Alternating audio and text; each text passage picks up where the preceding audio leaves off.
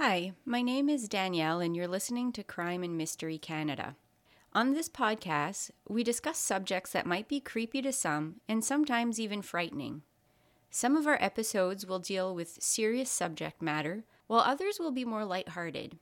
Please keep in mind that I am not an expert on any of the topics I cover, just an interested party, and as always, listener discretion is advised. Hi everyone and welcome back. I'm Danielle.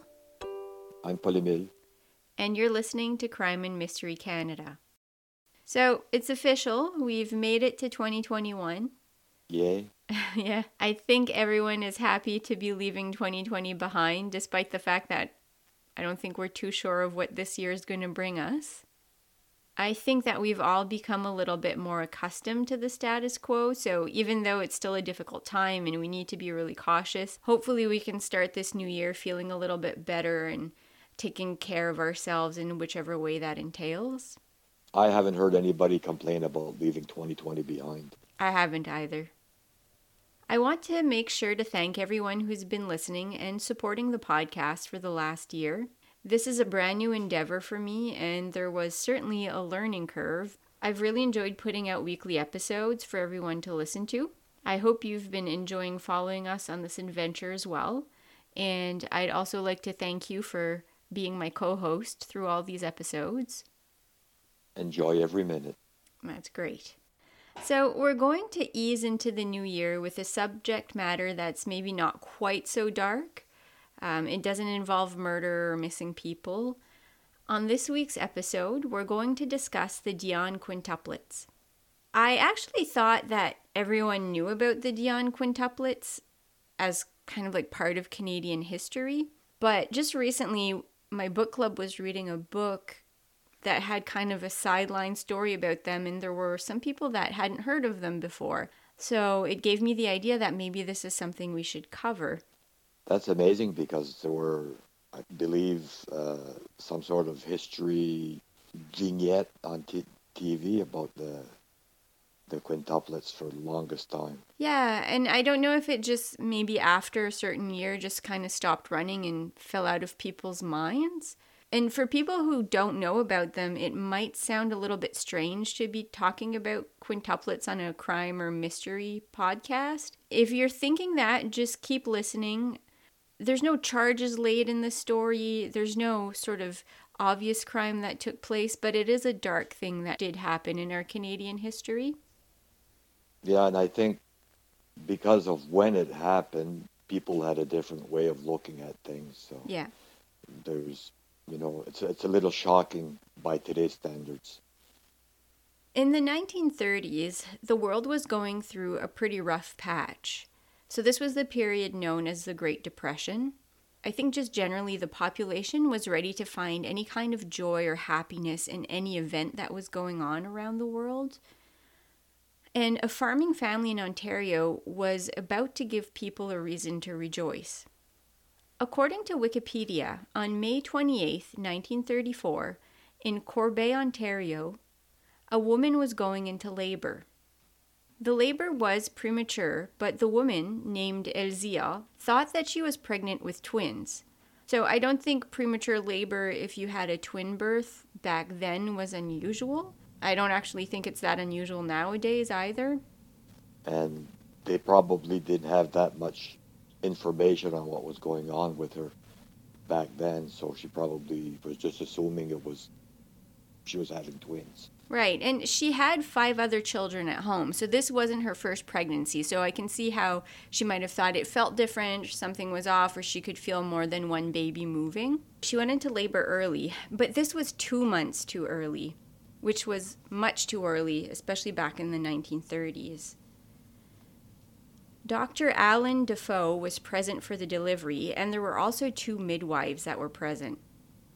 But to everyone's surprise, these weren't twins. 5 babies were born that day, and miraculously, they seemed to be thriving. At the time of their birth, the quints were said to weigh in total 13 pounds. So that's big for one baby, but it's not very big for 5. When you divide it by 5, it's pretty little featherweight. It was believed at the time of their birth and actually later confirmed that the girls were identical and that Mrs. Dion was actually carrying sextuplets but had miscarried one of the babies earlier in her pregnancy. That's amazing. And this is before the time of fertility drugs, so these things really were not common. According to the Canadian Encyclopedia, there had only been 2 previous cases of quintuplets recorded, and none of them had survived past the first few days. This would be the first living quintuplets on record in the entire world. Right here in Canada. Right here in Canada. The girls were named Annette, Émilie, Yvonne, Cécile, and Marie. Now, the Dion family was not a rich family. They were poor French Canadians, and already, like I mentioned, they had 5 other kids at home. As soon as the news hit the press about the quintuplets' birth, the world was interested. It took no time for people to flock to their little house. Some people wanted to help out, some people just wanted to see what was going on. I'm sure after giving birth to 5 children and having 10 kids in the house, it's not kind of what you want happening around you. No, that's quite a shock to the system. For sure. But pretty much immediately, people were also ready to lend a hand and help out in any way they could. So initially, a wicker basket was lent by the neighbors, and the girls were placed in the basket with some warm blankets and kept near the fireplace. They didn't have a hospital nearby to go to. They didn't have incubators, so that's how they were keeping the girls warm. They were being fed with water sweetened with corn syrup, which I don't think is a thing that happens today. I don't think you'd find a doctor today that would recommend that. Well-wishers were sending letters as well with recommendations of how to take care of the girls.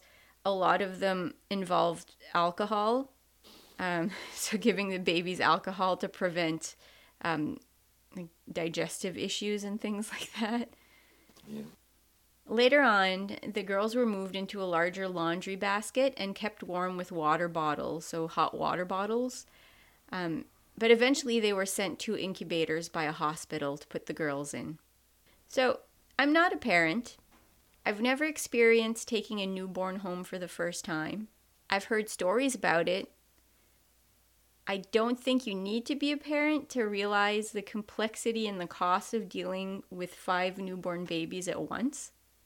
Well, I can well remember coming home from the hospital with our first child, and it's nerve-wracking.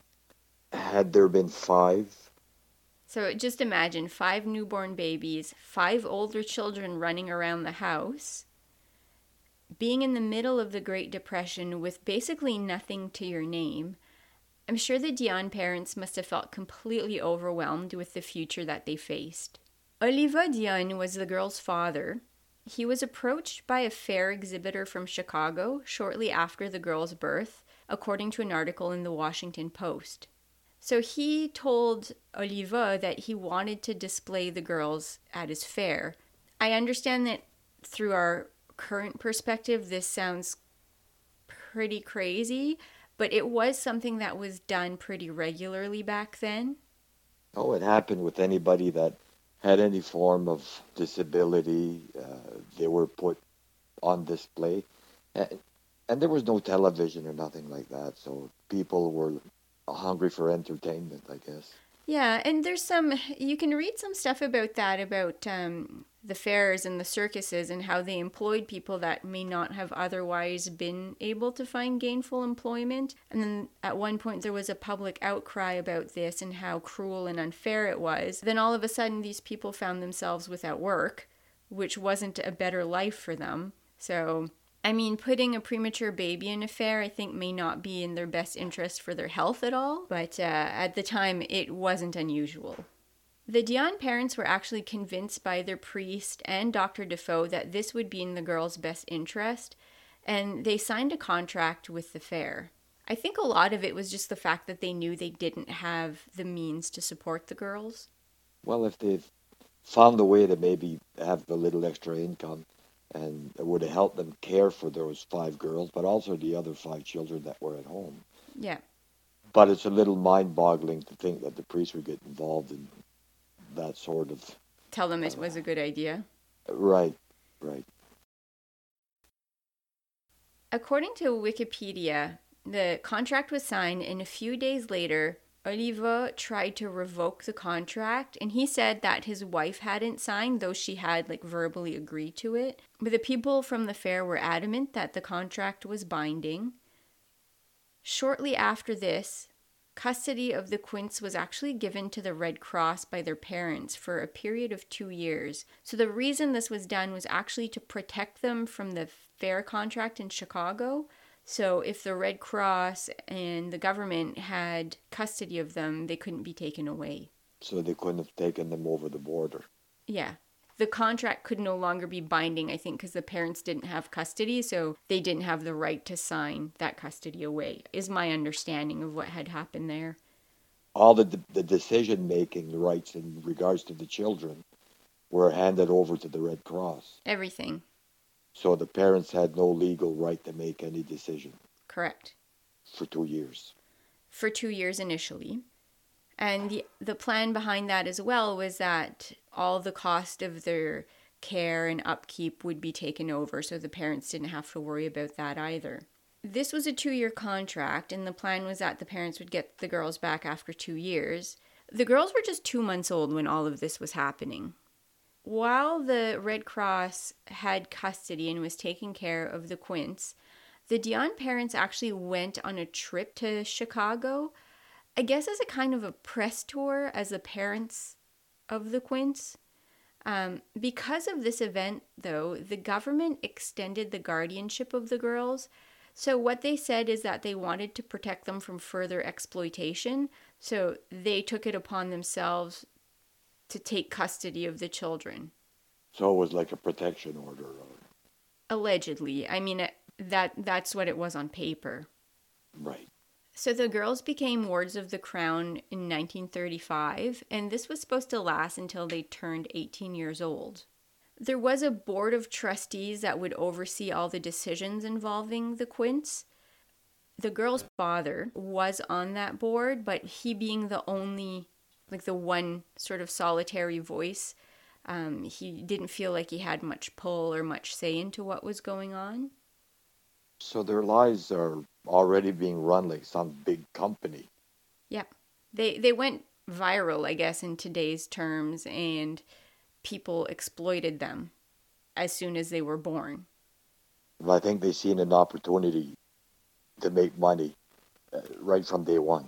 Yeah, the public interest started right from day one, and I think you're right. I think the government saw this and quickly saw a way to take advantage of it. A nursery was built for the girls across from the farmhouse where their parents lived. They would live in this nursery until they were 9 years old. The facility had an outdoor play area, and I guess the best way of describing it would be a little bit like a zoo enclosure. So there was mesh and the girls couldn't really see outside, but as they got older, they went outside to play and they could hear people on the other side. So people would come by and watch them play outside. I believe their indoor play area also had a viewing gallery where people could go and watch them. So you're right, it was a human zoo. Essentially. There was enormous public interest in these girls, and it was taken advantage of. The girls had a really strictly regimented day at the nursery, but they'd also have photo ops, so they would endorse products. They appeared in a bunch of movies. Almost 3 million people walked through the observation gallery to watch the girls. That's a lot of people. That's a lot of people, and that's in 1930. Traveling isn't like it is today.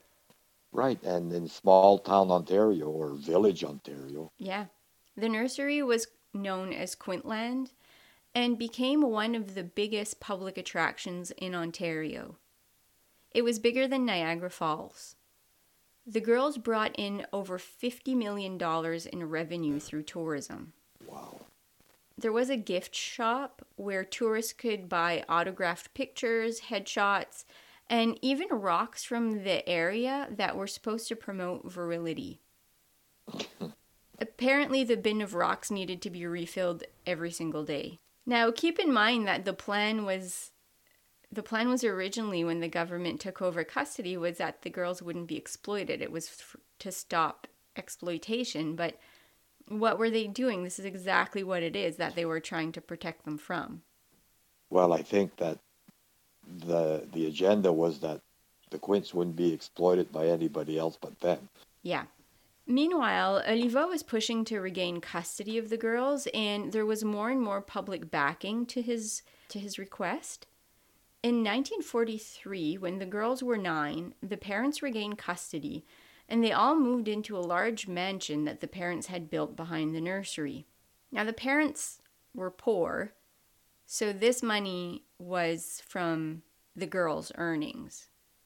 I think a lot of people, when the parents got custody, were thinking that the government had basically manipulated them into losing their children. And I think a lot of that was going on. But according to the girls later on, they would say that the time in the nursery was the best time of their lives, despite the fact that they were constantly on display. According to them, the time with their parents was not good at all. They felt like they were being treated like servants, spoken to as a unit, like they weren't 5 individual people, but just one. They said that they were beaten by their parents as well. And 3 of the girls also alleged that their father sexually assaulted them.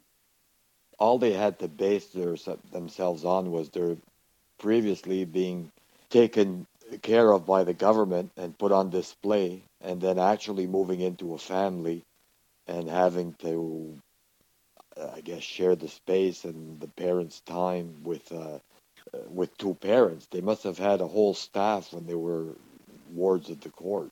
Yeah. They left home when they were 18 years old. 3 of them got married and had children and families of their own. Emilie became a nun, and Yvonne went into nursing school and eventually became a librarian. Emilie died quite young. She was only 20 years old. She'd been having seizures for a while.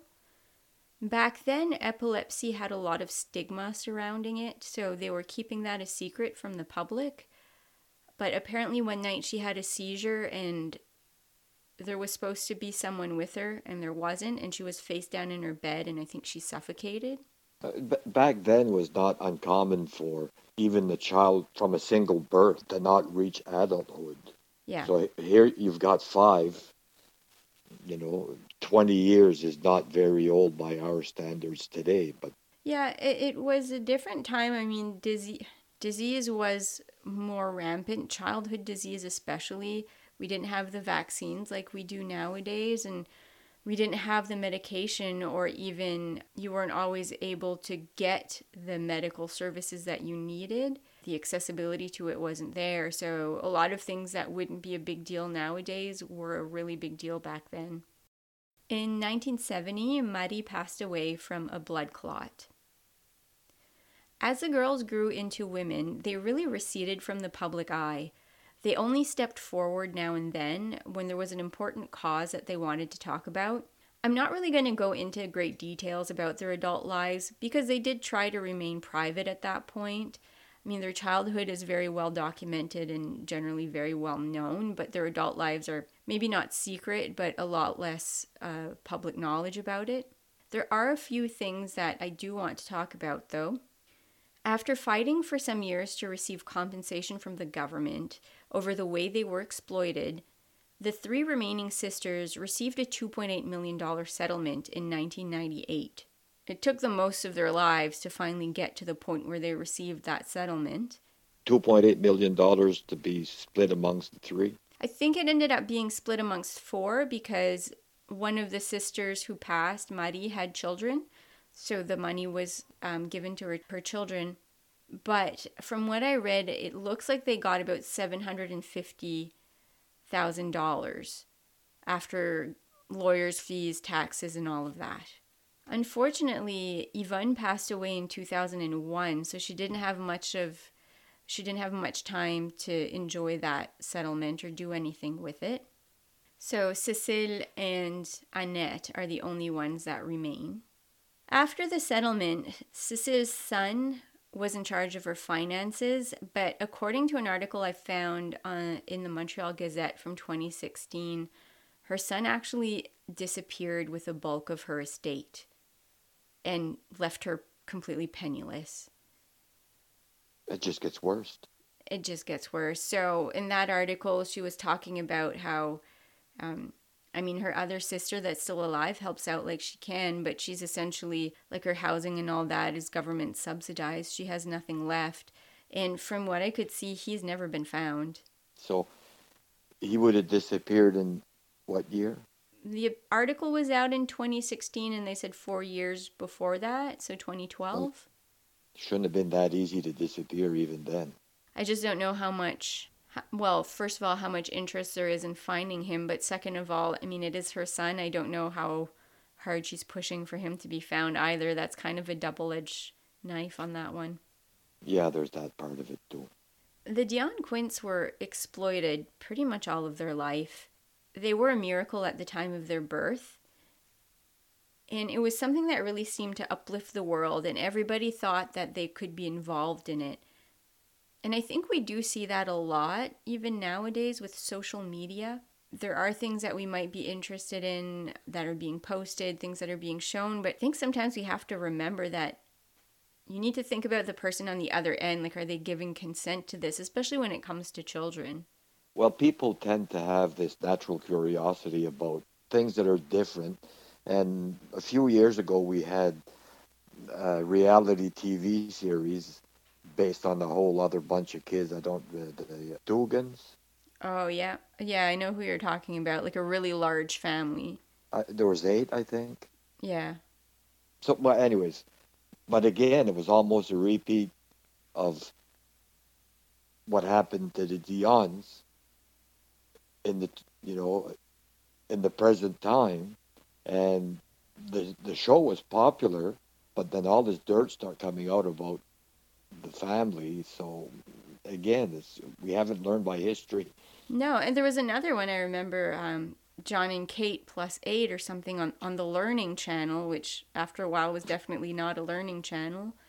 But it was the same idea. It was a multiple birth, and everything seemed all rosy in the beginning, but even now, anything that comes out, like you're standing in the lineup at the grocery store and you see articles about that family, and it's just, at one point you have to, like, when do we stop looking? When is it okay to appreciate and look and enjoy, but where is that line where you have to say what's private needs to remain private? And that's true as the viewing public, but also as the person putting yourself out there, right? So we're going to finish up tonight with a moment of kindness. So I do have one. It was a story that was shared from a listener, a story that they saw on Facebook and they shared with me. I think it happened in Nova Scotia, if I remember it correctly, but there was this route that a garbage truck driver would do every week, and every week he would see a little boy at the window, just like in awe of the garbage truck and very much excited about watching it every week. Right before Christmas, on his own time, with his own money, the man, one of the employees that drove the garbage truck, stopped by the house to give a toy garbage truck to the little boy. And the card on the gift said, "To the boy in the window," which I think is a really nice gesture. Like, the fact that he noticed, the fact that I'm pretty sure that kid will, if he's old enough, will remember that gesture for a long time. It's amazing how some kids are intrigued by different things. Like in this case, a garbage truck. You hear kids wanting to be a police officer or a nurse or a doctor, but not very many kids want to be a driver of a garbage truck. As always, thanks to everyone who's been listening. If you could take a minute to rate, review, and subscribe to the podcast, that would be appreciated. Stay safe out there and have a good night.